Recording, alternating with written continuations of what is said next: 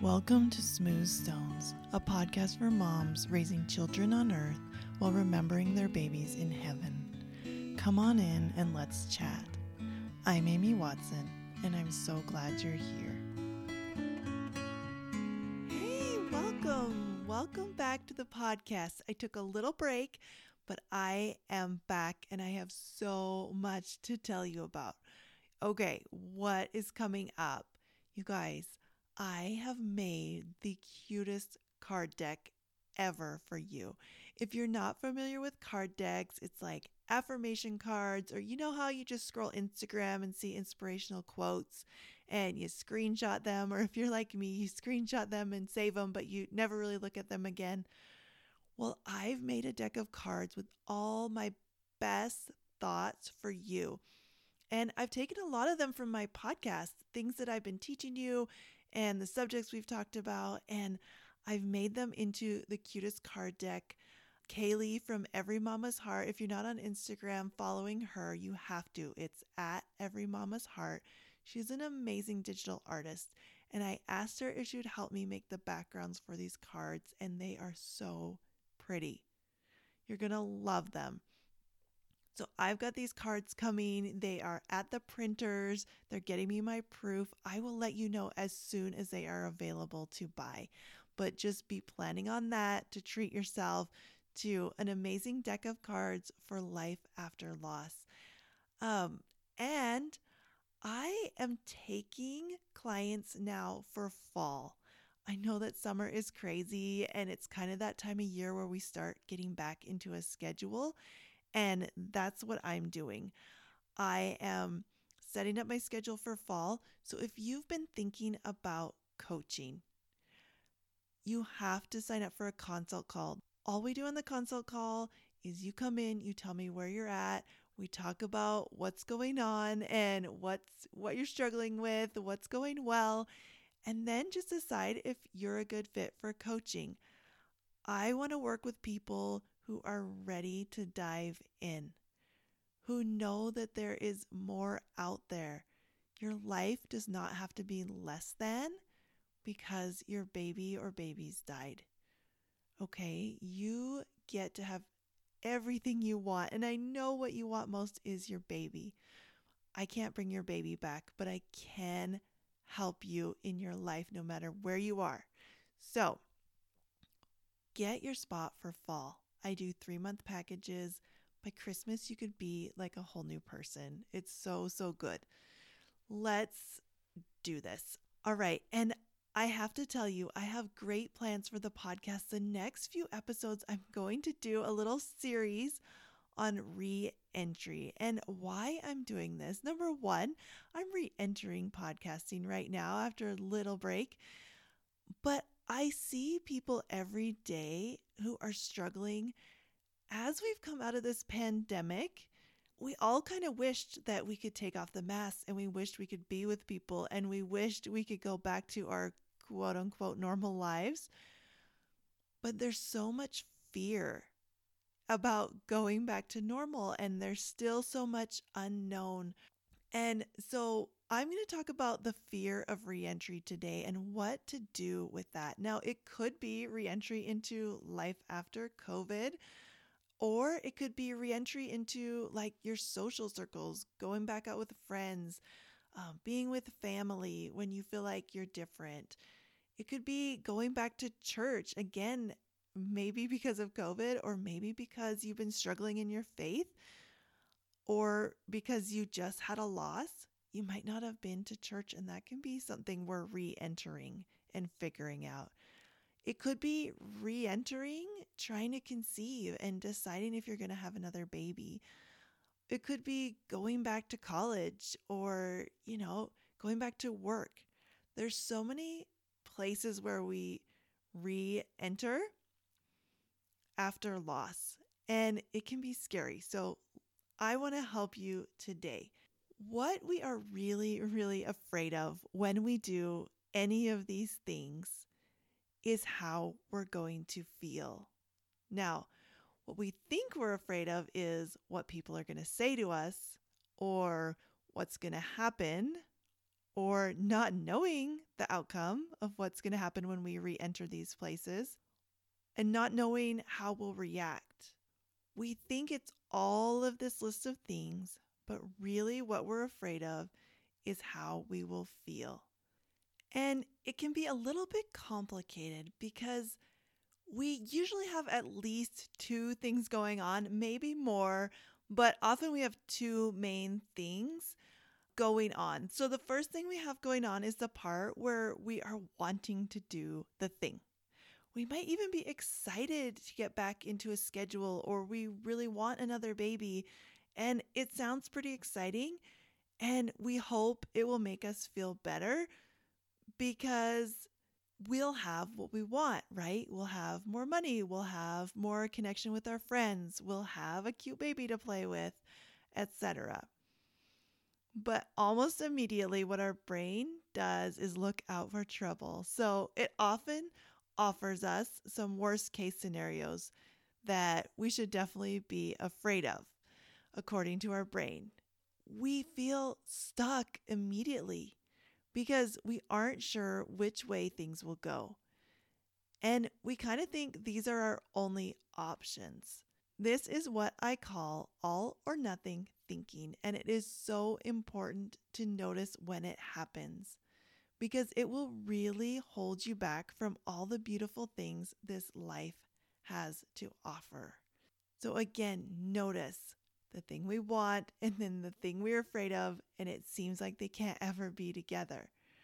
How do you move forward when you feel this fear of reentry? Always my first step is to love yourself right in the middle of it. Most lost moms have a story that constantly runs in their head about how fragile everything is and how you've been on the wrong side of statistics and that things are just harder in life after loss. And it's okay that you believe all of that. Now, if you coach with me, we're going to look at that story and see if it's serving you so you can let go and be free to change it if you want to. But that's next level that we can't get here on the podcast. But like I said, you can always sign up for a free consult in the show notes. Have you seen those videos where there's a dog on the side of a freeway and people are trying to help it, but it's so freaked out, it just keeps running away? And it's so hard to watch. And you just want to tell the dog to trust the people, go to the people, they want to help you. You've been through trauma, and sometimes that's also a factor. You're kind of like that little dog. But no one blames the dog. We all understand that it doesn't think straight when it's terrified. We love the dog and we root for it to get back to safety. And then to get to a home where it becomes loving and calm and trusting and happy again. So just like that puppy, you need to love you right where you are. It is such a powerful thing to do. Once you're loving your life and your nervous system is a little bit calmed down, you are ready to look at the way you are thinking. We go to church every Sunday. I have since I was a child. Unless you're like actively vomiting or something, you just go to church. Even on vacation, even if we stayed up all night for graduation the night before, we still went to church. I had Lauren, our daughter who was stillborn, on a Thursday. We buried her on a Saturday, and the next Sunday, not that Sunday right after, but the next Sunday, so what is that, like 9-10 days later, we were going to go to church. I remember wanting to be there because of how much I love the people in our congregation, and I wanted the comfort that the gospel brings. But I was also afraid. And what I was most afraid of was crying. I knew if people hugged me or looked at us with those sad eyes, I would just burst into tears. And I would end up in the hallway with a handful of tissues or be in the bathroom the whole time. So this is where you might be right now with whatever you're reentering after COVID or after loss or after a break, like going back to school after being home with your family. What you want to do is recognize those seemingly conflicting thoughts and desires that you have. Notice that your desires are there for a reason. I think it's so important to listen to your heart when it tells you the things it wants. Then notice the fears. What are you really afraid of? Make a list, look at it. Run out the worst thing that could happen and how you would feel if it did. This exercise is powerful for a couple of reasons. First, it lets your brain go all the way to the end of this scary story. We often shut these kind of thoughts down and we don't allow for it to complete itself. So it's like we stop the movie in the middle and we're stuck in the unknown and we don't know what happens to the hero, right? And the unknown is the worst and your brain hates the unknown. So when you give it an answer, it's going to be so helpful. Now, of course, you are making all of this up and you have no idea how things are going to turn out.